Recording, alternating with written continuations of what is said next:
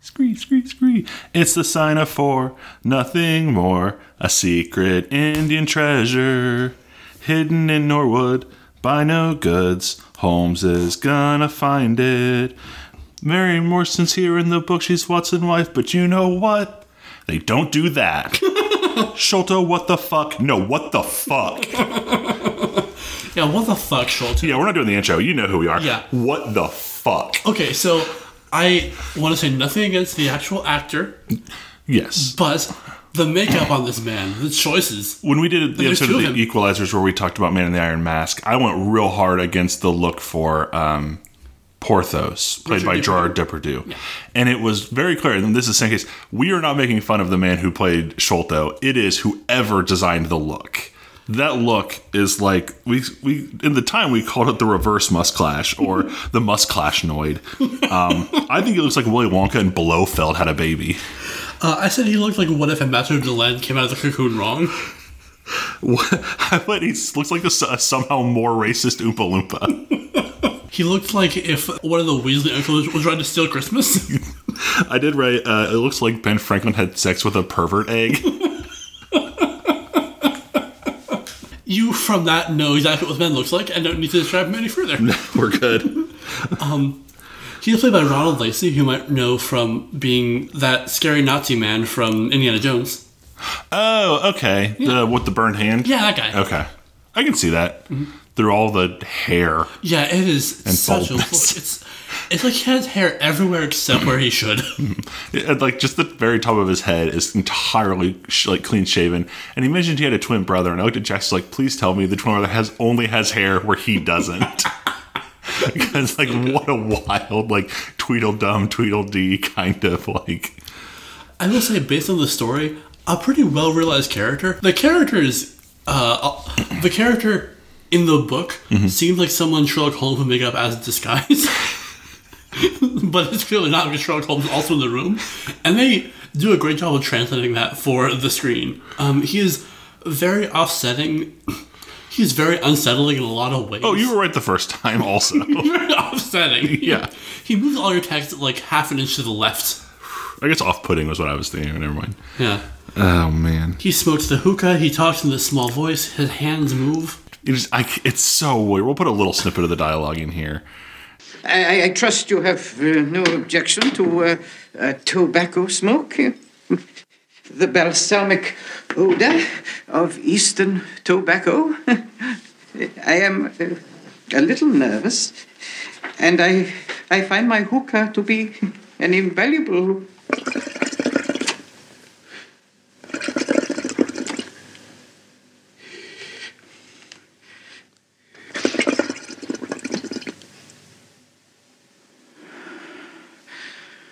sedative. Jesus, he's just so wild. Love that we jumped right into the solid a third of the way into the movie. Just apropos of nothing. No introduction, no anything. No. So we should probably talk about what we're doing. No. So what do you want to cover first? This is the television movie The Sign of 4, starring Jeremy Brett and Edward Hardwicke for Granada Television. Hour 43 minutes, which is about an hour longer than our usual fare. Mm-hmm. I really enjoyed it. Mm-hmm. Desperately boring. Absolutely thunderously boring. I think we can probably get into it more later, but it is... There's enough story here to be like an hour 15. It doesn't need to be an hour 45. Yeah. I think it's a bit too much to like a normal 40-minute episode. I wouldn't want to like burn through all that. You don't think we needed the 20-minute slow boat chase? You're right. Cut the boat chase. We can fit it into the 13-minute episode. We needed more time on the boat chase. You didn't want to hear Holmes shouting, "We must have her. Burn the boat if we have to." That was pretty rad. Do you want to do the synopsis real fast? Yeah, this one we might break up because it's an hour and 43 minutes. 10 years before his daughter consulted Holmes, Morstan, captain in the Indian Army, inexplicably disappeared. For the past 6 years, Mary Morstan has received a magnificent pearl every year, whose anonymous sender has just written her a letter inviting her to visit him in order to repair the injustice she would have suffered. She did suffer? Okay. Yeah. Would have in the past future. Holmes and Watson accompany Mary, who shows them a plan inherited from her father, marked with the mysterious Sign of Four. It seems to indicate the location of a treasure. According to the author of the letter, Thaddeus Sholto, his father, before he died, his 2 sons to repair the damage. Hold on, I might have accidentally done a typo badness. Yeah. My favorite Bond villain. Typo badness! According to the author of the letter, Thaddeus Sholto, his father, before he died, instructed his 2 sons to repair the damage he had done to Mary by keeping the entire treasure, a part of which went to Morstan. But Bartholomew renounces his father's wishes. Thaddeus and his visitors came to convince him and found only his corpse. Love a tense change. 2 times in a paragraph. There will be another one, but we'll get to that in a bit. So, this is a big episode because we meet Mary Morstan. Sorta. Yeah. I looked, she did not appear at any future episodes, unless they have a different actor. So, this is actually the Study in Scarlet debuted, which is where they're introduced Sherlock Holmes and Watson. And then this is the next book, even though it supposedly takes place years later. Mm-hmm. This is the next piece of Sherlock Holmes canon that comes out. In the stories in Iskandar Bohemia, where we started, Watson is married. He's just like popping by to see what's up, and then gets pulled into the mystery. Like, that's pretty frequently like, oh yeah, I just went to see what Holmes was up to, and he asked me to be in a mystery with him or whatever. Mm-hmm. And the series starting on his podcast. He tricked me into watching a television series by having me do a podcast about it. And so the series just kind of decided she's not in this really, because at some point in the stories she just never appears again or is ever mentioned again. And so they just kind of didn't do that. And I actually, this time watching it through, paid attention. And they get to the house, and the housekeeper is like in a tiz. And Holmes goes, "Miss Morstan, please look after her." And that's the last time we see her until Small reveals the true facts of the case or whatever. Mm-hmm. She's not in the movie at all until the very end again. Yeah. Now, you read the book. I ran out of time, so I didn't get to it. But is she more prominent in the book? Yeah, a bit. In the book, there's a good 3 or 4 days of Holmes looking for the treasure and the killers. Mm-hmm. And the horse and the Silver Blaze. Yes. There's kind of a lot of running around. Some of it happens in the episode, it's kind of condensed, but during a lot of it, there's waiting for them to hear back about stuff. Sure. And Watson will go to check on Mary, and be hey, here's our updates. We don't know shit. And she's like, yes, I am dignified and noble about this whole affair. Would you like another cup of marriage? Yeah. Yeah. They do this whole very British pining thing where they're both clearly into each other but don't want to say anything because there's a crime happening. The famous rule of British propriety. You can't get married until all the murders are solved. If you are a part of an active crime investigation, you are not allowed to profess your feelings until it's solved, or it's actively you're in the parlor scene. Luckily, the existence of the British Empire and its ongoing effects constitute a crime, so no British person has ever expressed any emotion for the last 400 years, at least. Any British people listening, you can tweet at Jackson directly about that. I don't think it comes up in the episode, but I like a lot in the story, where Holmes is well, Mary, you've presented this case. We need to know this, this, and this. I must find that out first. She's like, oh, here, I have these papers to answer that question. He's like, oh, well, that's cool. Well, from this, it helps a lot if we have a map of this one fort in Agra. She's like, here, I have the map of Agra. What you got, Holmes? What you got? Yeah, she's like, birth certificate, boom. Sholto's hat size, boom. The Silver Blaze, boom. Just brings it into Baker Street. All that happens. Yeah. I can't refute that. I didn't read the books. As far as I know, that happened. Yeah. Yeah, and there's a few bits about her just being a model client who she knows that this is a weird affair. She doesn't know what's necessary, but she's I'm going to bring everything because I'm going to make sure it's all ready for you to make it solvable, which is just, it's a cool bit. I like that as a character trait. So the only person that he could ever be okay with Watson marrying. A little bit. I will admit this, part of it is that there are almost no differences between Mary Morstan and Wilhelmina Marais from Dracula. They're very similar characters, and she's one of my favorite characters in anything ever. So, here we are. Yeah, League of Extraordinary Gentlemen. Yeah, exactly. A perfect 1-to-1 ratio of that character and the character from the books. The parallel is exact.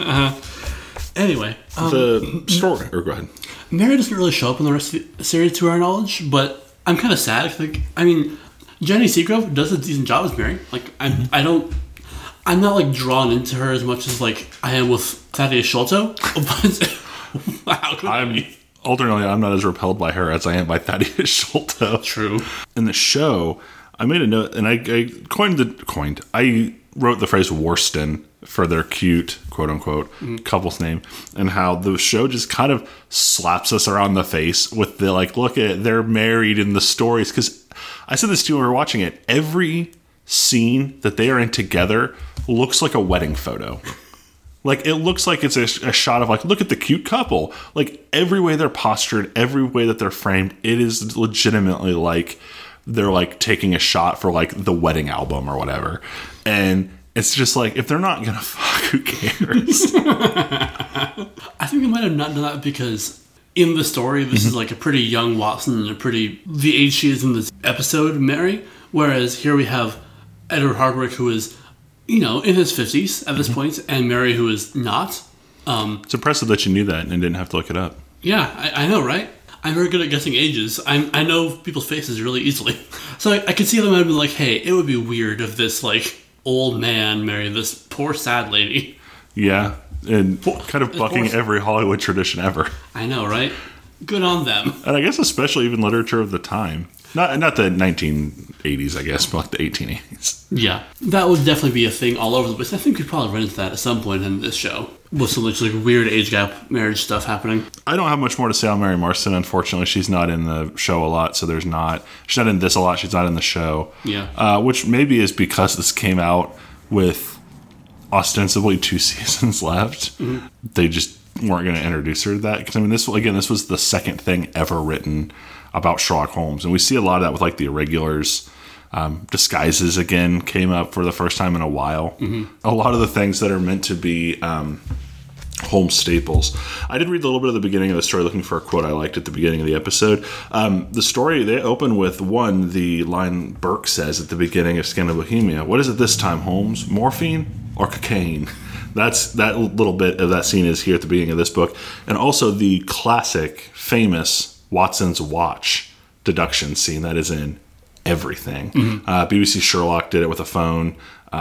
I mean, that's like just a standard Holmes deduction bit about the scratches around the keyhole of a watch where you turn it. It's a sober man's watch never has them, and a drunk man's watch is never without them, or something like that.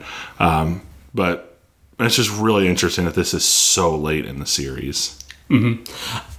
And I like they've kind of like transposing those bits to other episodes. It's fun. Yeah, I'm not begrudging them the fact that they spread them about, especially like the first season where they didn't know how many episodes they were going to get to make, firing as many of the big guns as they could. I respect the fact they didn't do it again here. Right. But I don't know. It's just interesting. There's still some runtime with that, but they wouldn't have shortened it. They would have just made more time for that bit. God, Jackson, you don't understand how important the slow boat chase is.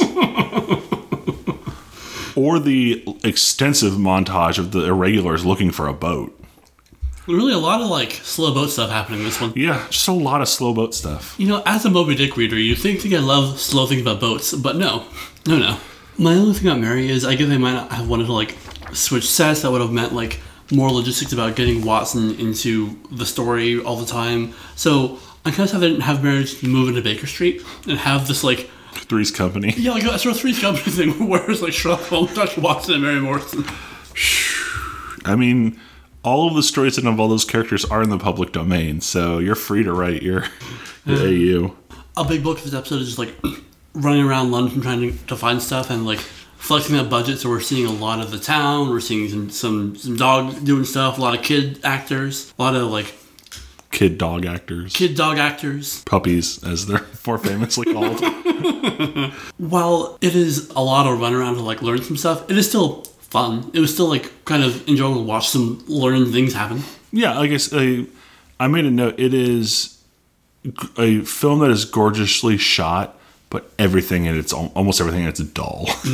I think that we made jokes about the boat chase, but I think even excluding that, you could probably cut maybe like a few shots here, a few shots there, tighten a few things up and make this into like a tighter paced narrative and be fine. One thing I'll go ahead and touch on here then, since we're talking about the cinematography. This one has so many mirror shots. I mean, there's one where they try to get Holmes's reflection off a silver tray that a card is on.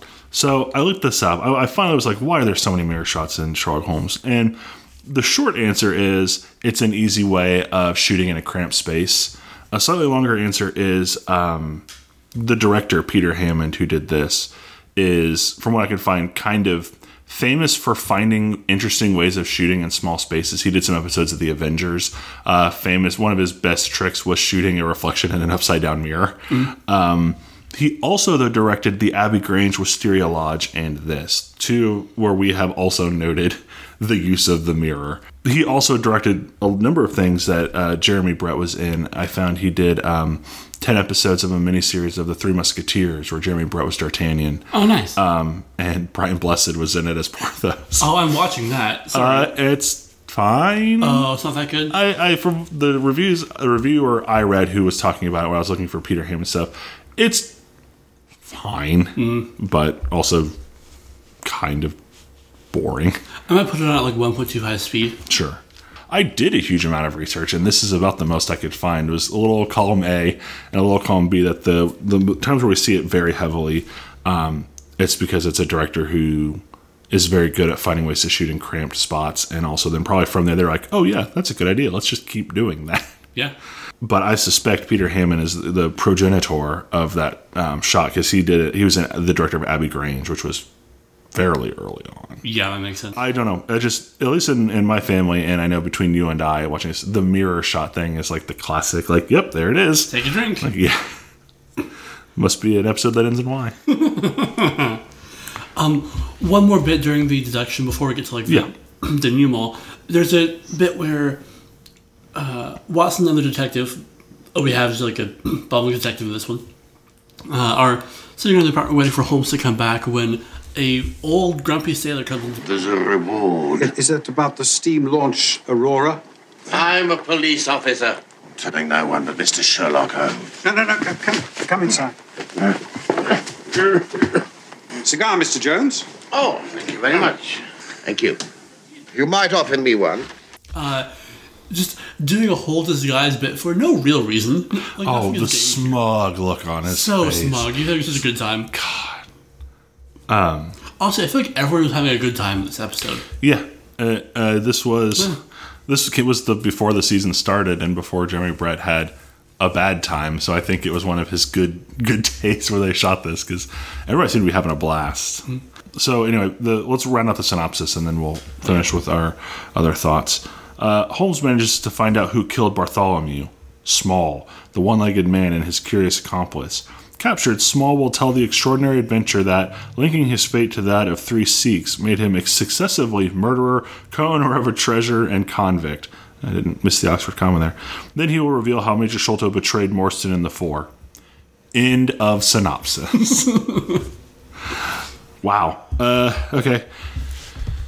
I didn't know there was like a character limit on here or something, because there's just a huge amount of synopsis that's left out. Yeah. I mean, they don't really get into like all the runaround stuff, which is fine, but like there's like a good 80 years of like my time in India.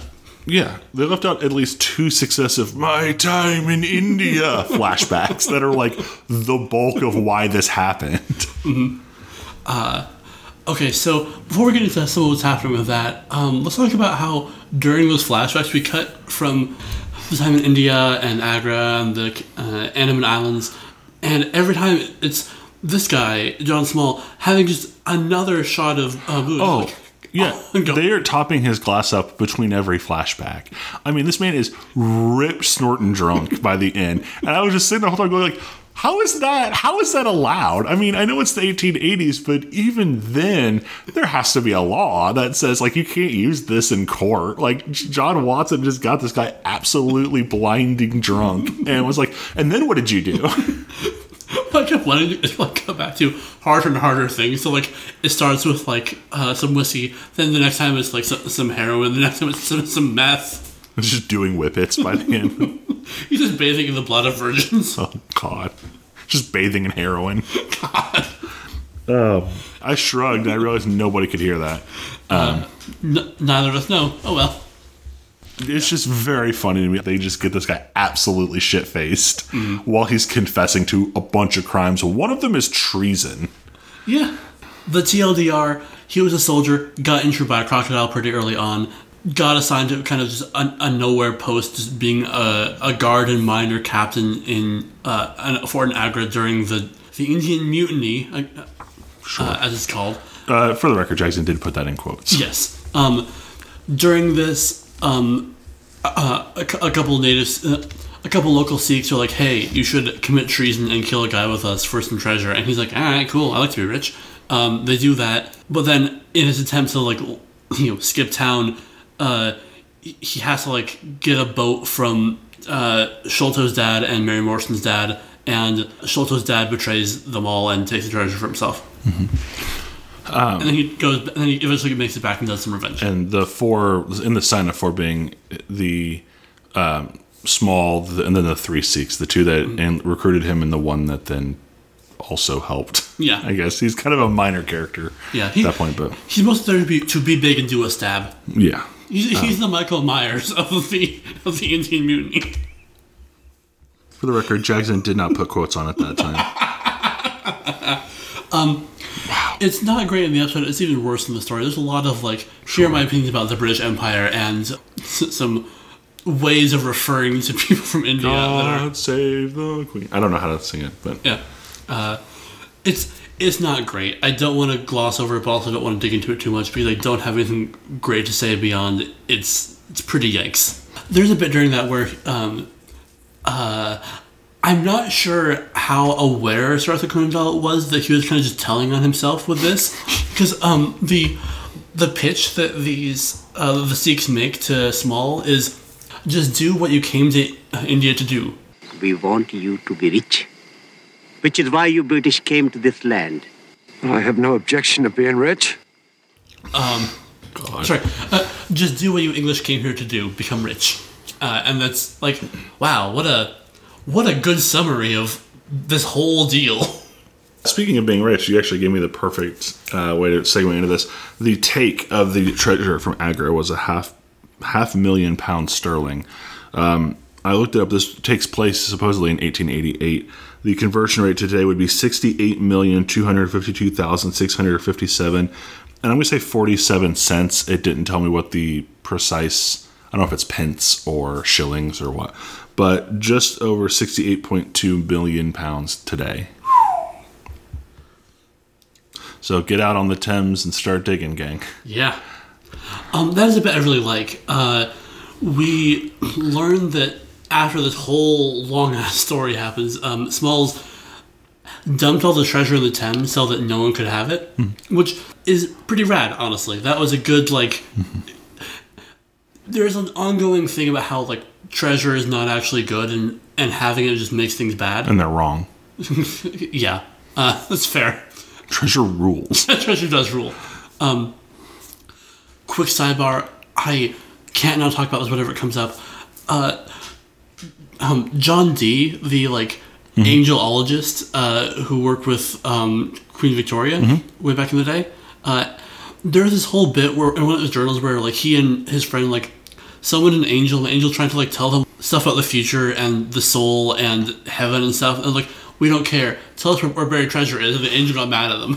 And it's very funny. I did a report on him in college in that class that we took together, and the story of John Dee and his partner / the guy who was 100% scamming him is very funny. So at one point he was like, "The angels are telling me we should share wives." That's legitimately a thing now. And he's just the angels said we should do it, so I guess we gotta. They're angels, right? Or whatever. Anyway, that's our John Dee tour. Back to the story. So in the story, we learn that the treasure chest is empty, and then we do the whole India backstory thing. But the episode flips it, so we do the story, and then we do the denouement with the treasure, which is an excellent change. It's very small, they just move the lines around, but it is a way better way to focus the attention where it belongs, which is on the treasure. Good job, episode. You fixed that, at least. Should we talk about Small's companion, which is not an orphan with a cane like I thought? I guess we have to. We have to touch on it. Sholto's companion is a native of a small island. They are a diminutive people. Is that fine to say? No? Cut that? To my knowledge, that's not bad. If we're wrong, you can tell Mike on Twitter. Yeah. The inhabitants of this island, according to Holmes in one of the books he reads, that's fine and good. They are... May perhaps claim the distinction of being the smallest race upon this earth. They are a fierce, morose, and intractable people. They have always been a terror to shipwrecked crew. These massacres are usually concluded by a cannibal feast. Well, and that's really the most I want to talk about that. Mm-hmm. The prosthetics are bad. Yeah. In 100 years since this came out, we probably could have learned something and found ways to adjust that a little bit. Mm-hmm. They didn't do that.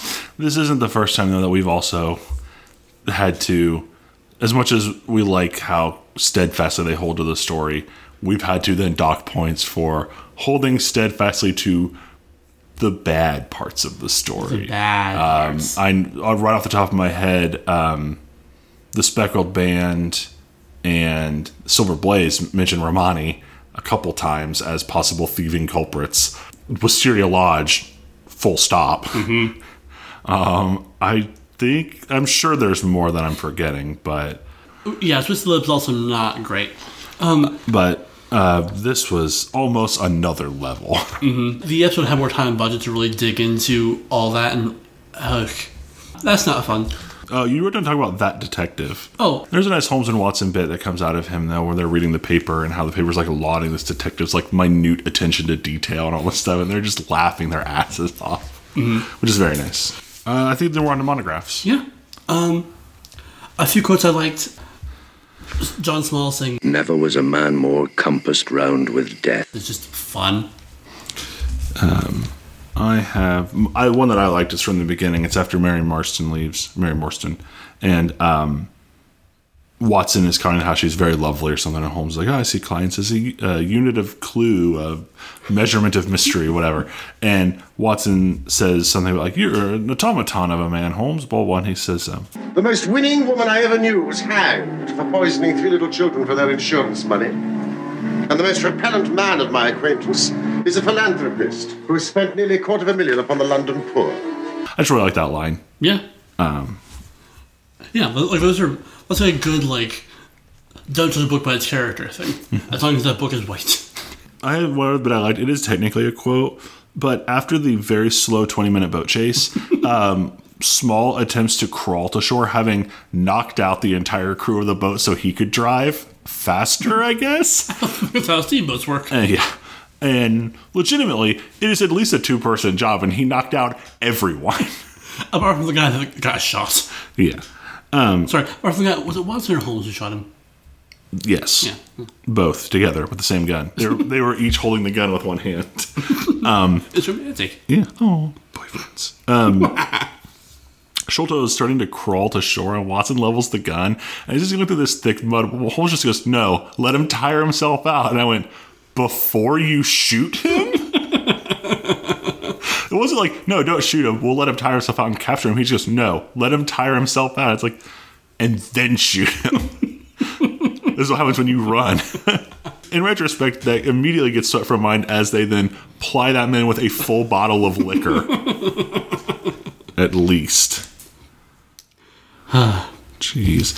The bit where Holmes is complaining about Watson's retelling of the adventure of the whatever the last one was. Like, you made it a romance, Watson. How dare you? And that's just very fun to me. I like that Holmes just does not get how fun and dramatic his stories are. Mm-hmm. I had a small note here about the secret room. The premise, but essentially, I boiled it down to Norwood Builder. Almost literally, it's also in Norwood.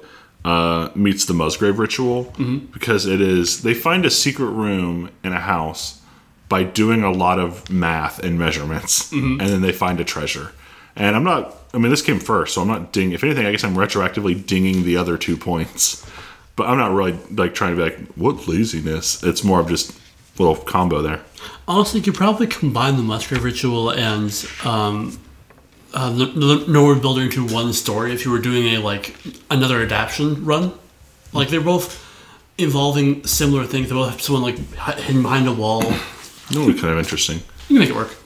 Make it work, people. I think that's all we've got apart from Musclash. Yeah, not too many contenders today. We talked about whether we could give it to Sholto or not. He does. Yeah, he is like he definitely has the energy of a Musclash winner, but like times -1. And then I think we decided he's like the reversed. We could call him the reversed Flash of our Musclash, where he's like the trickster, the great enemy, the pretender that has to be kept out of the holes or something like that. I'm not a fan of Jonathan Small's mustache. It's just a lot of like sailor beard. It's very much Dr. Leon Sterndale's, but it's very wispy, and that's like, it's the shelf that has carried him this far. In this case, it's more of just like scraggly, wispy, not good. So I agree. Where Dr. Leon Sterndale's shelf is like hard oak built by like a master craftsman. This is like just an IKEA. We've got Major Sholto the Older, who has a, decent beard. I mean, it may be him by default if we can. I actually have another pitch, but he's not listed on this website, so thanks for that. But he's in here. So this is Indrajit Singh. He is one of the Sikhs who did some crimes, but he has like a proper like mustache that curls at the end. It looks wispy and distinguished, even despite him being in this desert setting. Yeah, I'm fine with that. Cool. I mean, he doesn't beat Dr. Leon Sterndale's shelf, but yeah, for posterity's sake, he wins the sign of 4. Yeah. Sign of 4 Musclash winner goes to Indrajit Singh, who might be our first actor of color to win this. And with that, we have riddled through the mystery of the sign of 4. And as we're coming up upon the Christmas season, we're going to do a ghost story next. Next time, join us and special guest Lauren Grace Thompson as Our Dogs Are Barking, the sign of 4. Yep, we're doing it again. This time with dogs, everybody. Woo! Our Dogs Are Barking at the Hound of the Baskerville. We're rare to meet they go.